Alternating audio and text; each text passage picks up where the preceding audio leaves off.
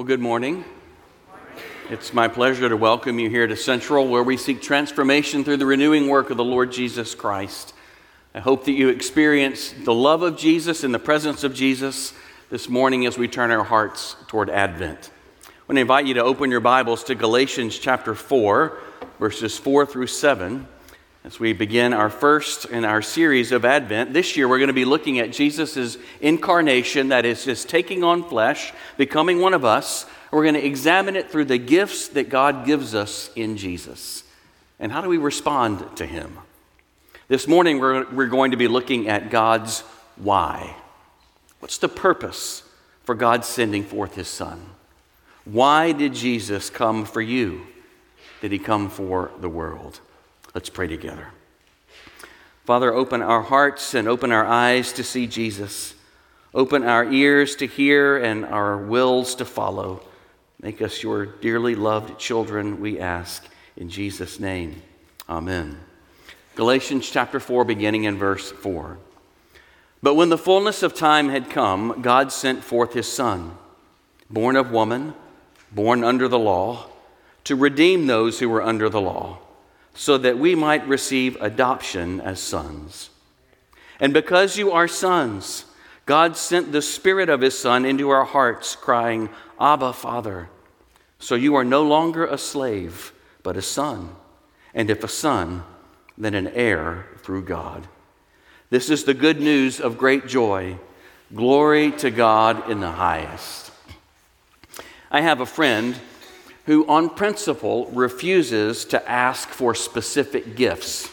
At Christmas or birthday, he just won't say what he wants for his gift. Instead, he suggests that if you know me, if you really know me and study me and care about me, then I will trust you to pick out something you think that I would enjoy.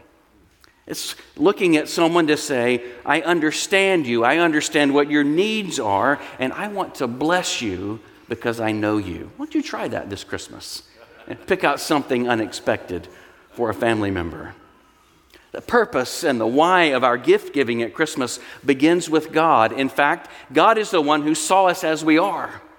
God is the one who understands who we are. We are His image bearers who are glorious ruins.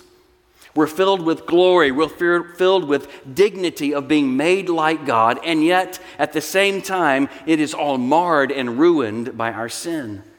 So God, seeing us this way, understanding our plight, gave us a profound gift, which spurs our own gift giving at Christmas. Why do we celebrate Christmas? Because God saw our need and gave us His Son. That's the purpose of Christmas. He gave us His Son. And when we reflect on that purpose, then hope begins to grow deep roots into our hearts and buoy us up as we live awaiting His return.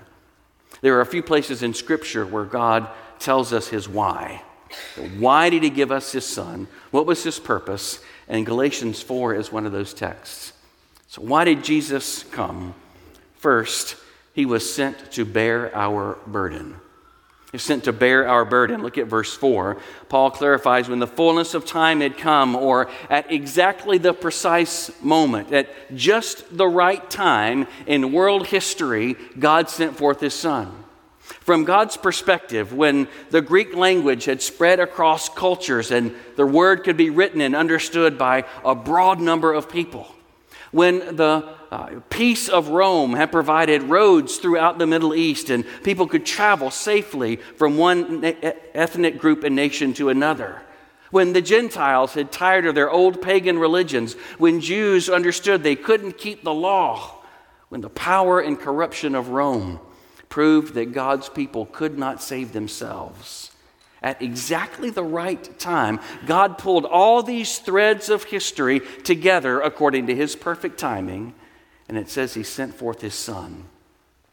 Not only was it the right time, but He sent His Son into our conditions. Think about that. What were the conditions? He was born of a woman.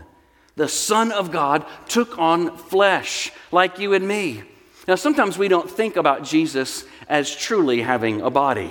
We don't think how earthy and how real He is, in part because of some of our Christmas hymns.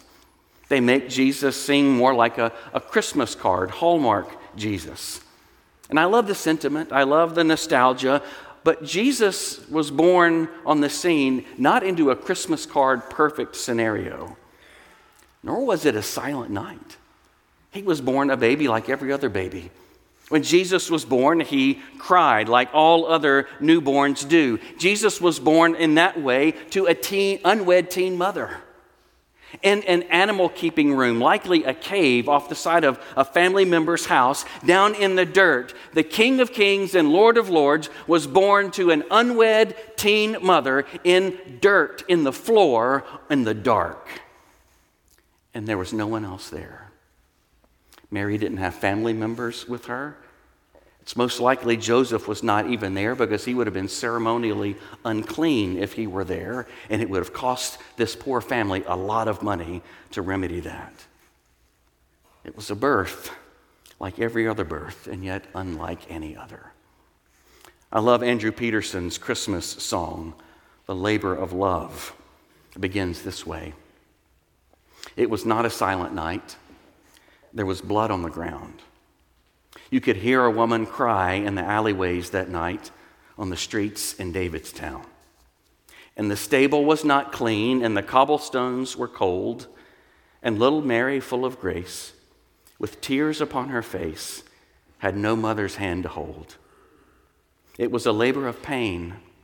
It was a cold sky above, but for the girl on the ground in the dark, with every beat of her beautiful heart, it was a labor of love. That's what Christ's birth was like. He was born of a woman, just as beautiful and just as traumatic and with just as many tears as any other birth in the dark, in the dirt, in an animal cave in the Middle East 2,000 years ago. That's where Jesus came.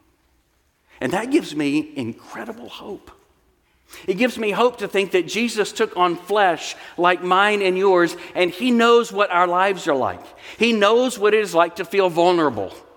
He knows what it's like to feel needy, to have no one to care for him, no one to address his needs except for a mother in the dark. He knows what it feels like to feel alone. He knows what it feels like to cry, to be sad over things that are broken in your life. He knows what it feels like when your friend at work turns their back on you, betrays you. He knows your aches. He knows your pains. He knows what it feels like to work so hard on a project and you're super proud of it, and yet you're dog-tired at the end. Jesus knows that. He knows what it feels like when you are overwhelmed with sorrow. He knows what it feels like to be you. Don't put him on the Hallmark card, because Jesus gets you. You might feel alone, but he understands you. He understands exactly where you are in your life right now. And that same Jesus who gets you, who understands you, who knows what's going on in your life is coming again for you. That Jesus. Not only was he born of a woman, he was born under the law. That means that he was called to obedience to all the commands of God, just like you and I are. He was bound to keep God's law in its entirety, every bit of it, every jot and every tittle, all the expectations of God on a human being, all the demands of God for righteousness. Jesus did them. He never broke one of the 10 commandments, either by deed or by his thoughts or by the longings of his heart. Not only did he not break any of them, but he always kept them to their fullest. He worshiped fully in every experience. Not only did he not hate when he was attacked or betrayed or beaten, but he perfectly loved. And every interaction with every person he ever had, could you imagine being Jesus' sibling? Imagine what that would have been like. He's perfect Jesus over there, and he even loves me when I'm mad at him. He did everything right all the time. The Bible says he was born under the law. He kept it perfectly to bear your burden, because neither you nor I could do it.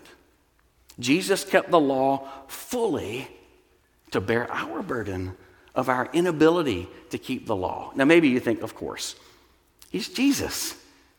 He was able to do those things. I'm not. I can't relate to him. He's different from me. But Jesus can relate to you.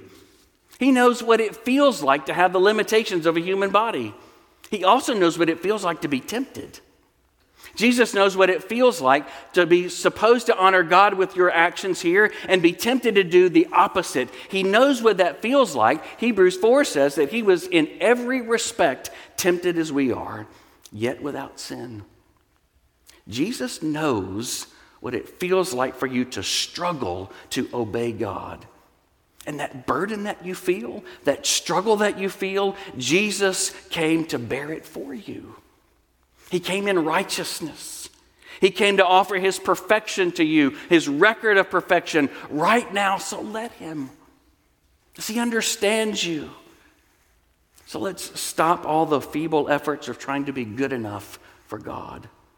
Trying to be good enough to make God be drawn to me, to make God love me, and I remain crushed when I fail him.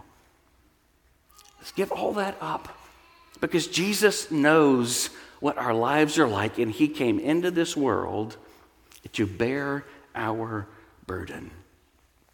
Roll your burdens over onto Jesus' shoulders. The stress, the fear, the anguish, roll them onto his shoulders because he's the only one who can truly handle them well.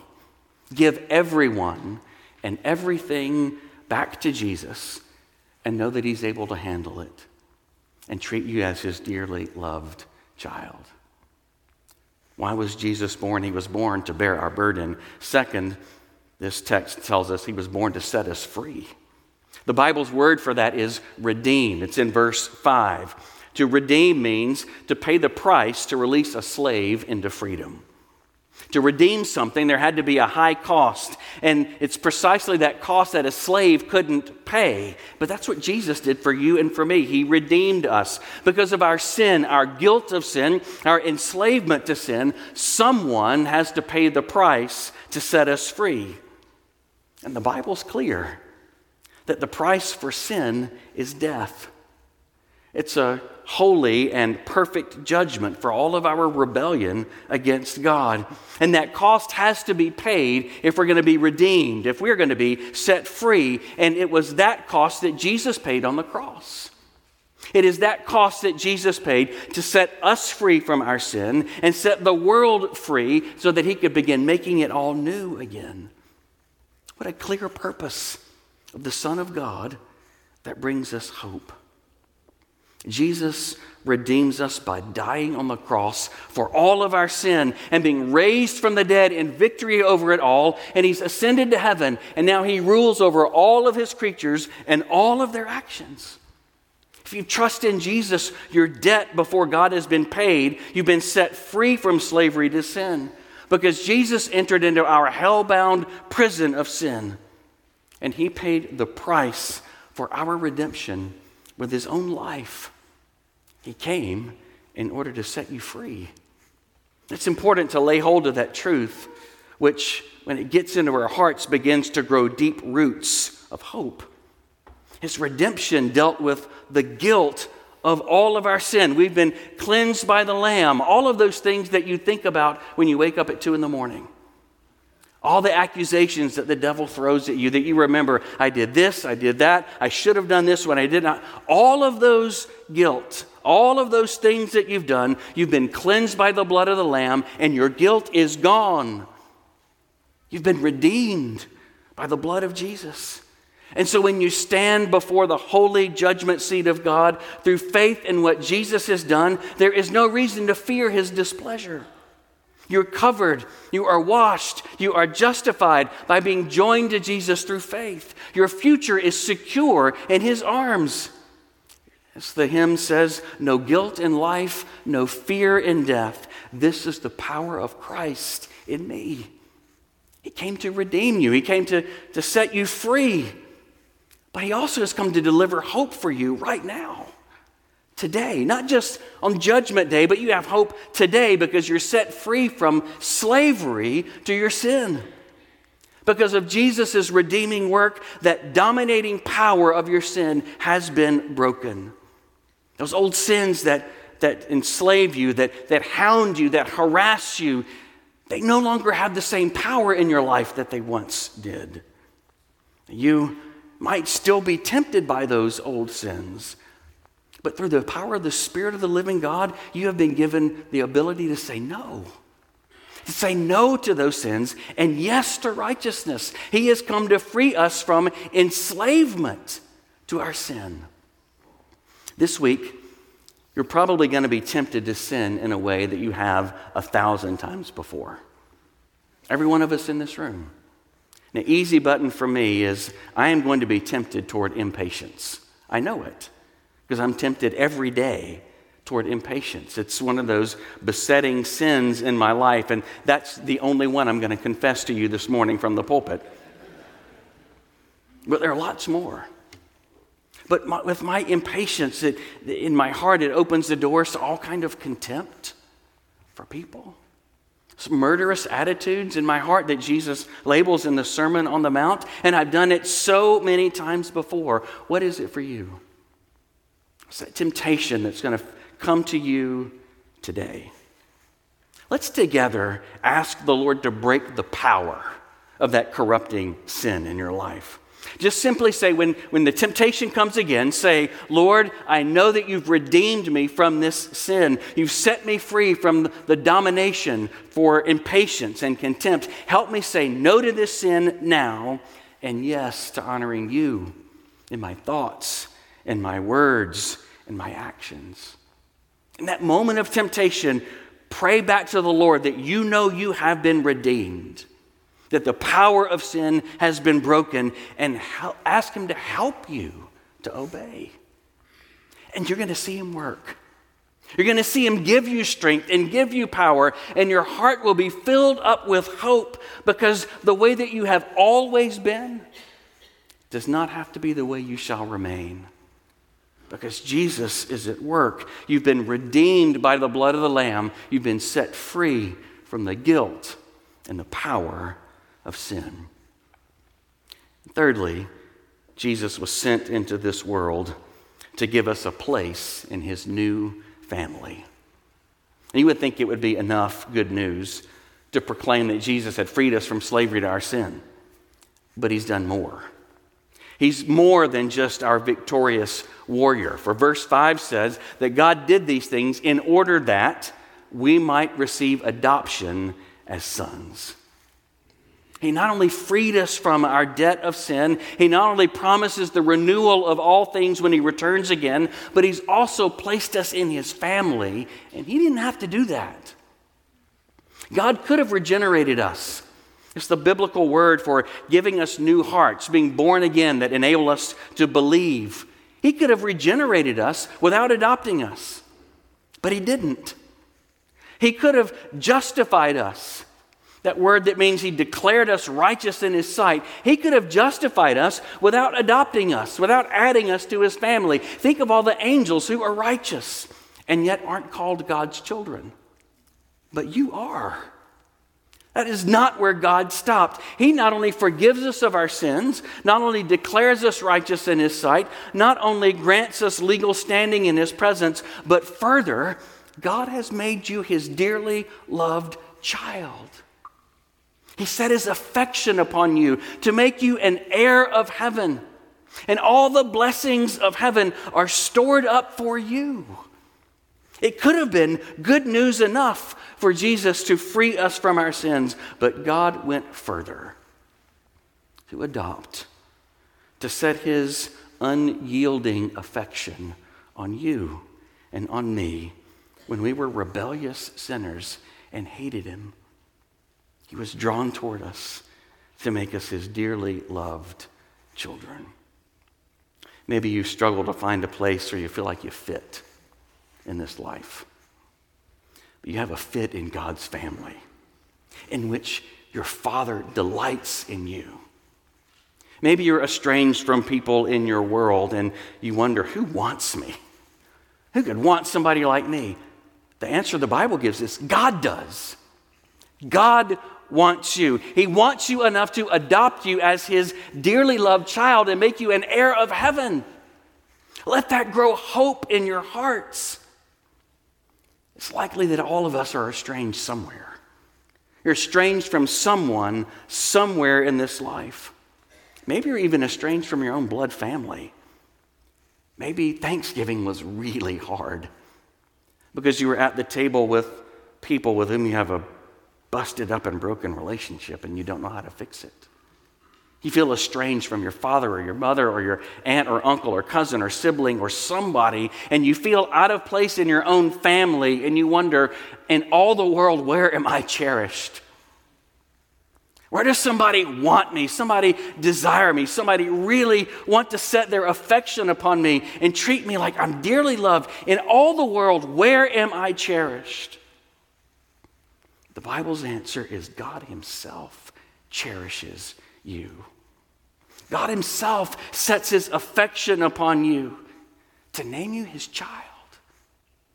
He came for you, and He's coming again to take you home, to be with Him forever, because you're His dearly loved child. It's the truth. It may be hard to believe it, but it's true.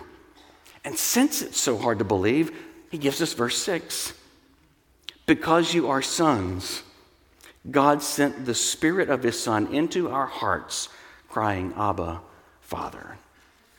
This is the logic of what Paul is saying here. In verse 4, this God sent His Son into our world. He sent His Son into our world to redeem us and then to adopt us as His sons. That's the truth of what happened. And then in verse 6, it says, He sent His Spirit into our hearts so that we experience that truth. So that we know it in our hearts and we know it all the way down to our toes. God wanted us not only to have a cognitive grasp of a truth, but He sent His Spirit so that you experience its reality. And that's not just for super Christians. Not just for those people out there that you admire. It's not for super Christians. It's for every blood-bought, redeemed child of God. God has sent His Spirit into your heart to challenge where you feel lonely. To challenge where you feel rejected, as if you don't matter and nobody cares. He sent His Spirit into your heart so that you know that's not true. You do matter. He does care. He loves you. He cherishes you. And so that you experience that truth, the Lord sent the Spirit of adoption into your hearts. When we naturally want to live like we're orphans, as the mission agency Surge so aptly puts it. You know that feeling? A feeling of being orphaned, wondering who cherishes me, feeling like I've got to make my own way in this life. Do you know what that feels like? Living as if you're an orphan. That orphan mentality is feeling like I have to look out for myself because nobody else will. Nobody else is looking out to take care of me, so I have to look out for myself. You ever feel like that at work? Ever feel like that in your own family? But you're not. You're not an orphan. You are God's own child. And God Himself looks out for you. God Himself is your protector. God Himself is your provider. You are not an orphan. Orphan mentality sometimes leads us to fear being rejected, to fear being exposed. And so we try to make sure nobody sees any need in our lives. We don't want people to see our weaknesses, our sins.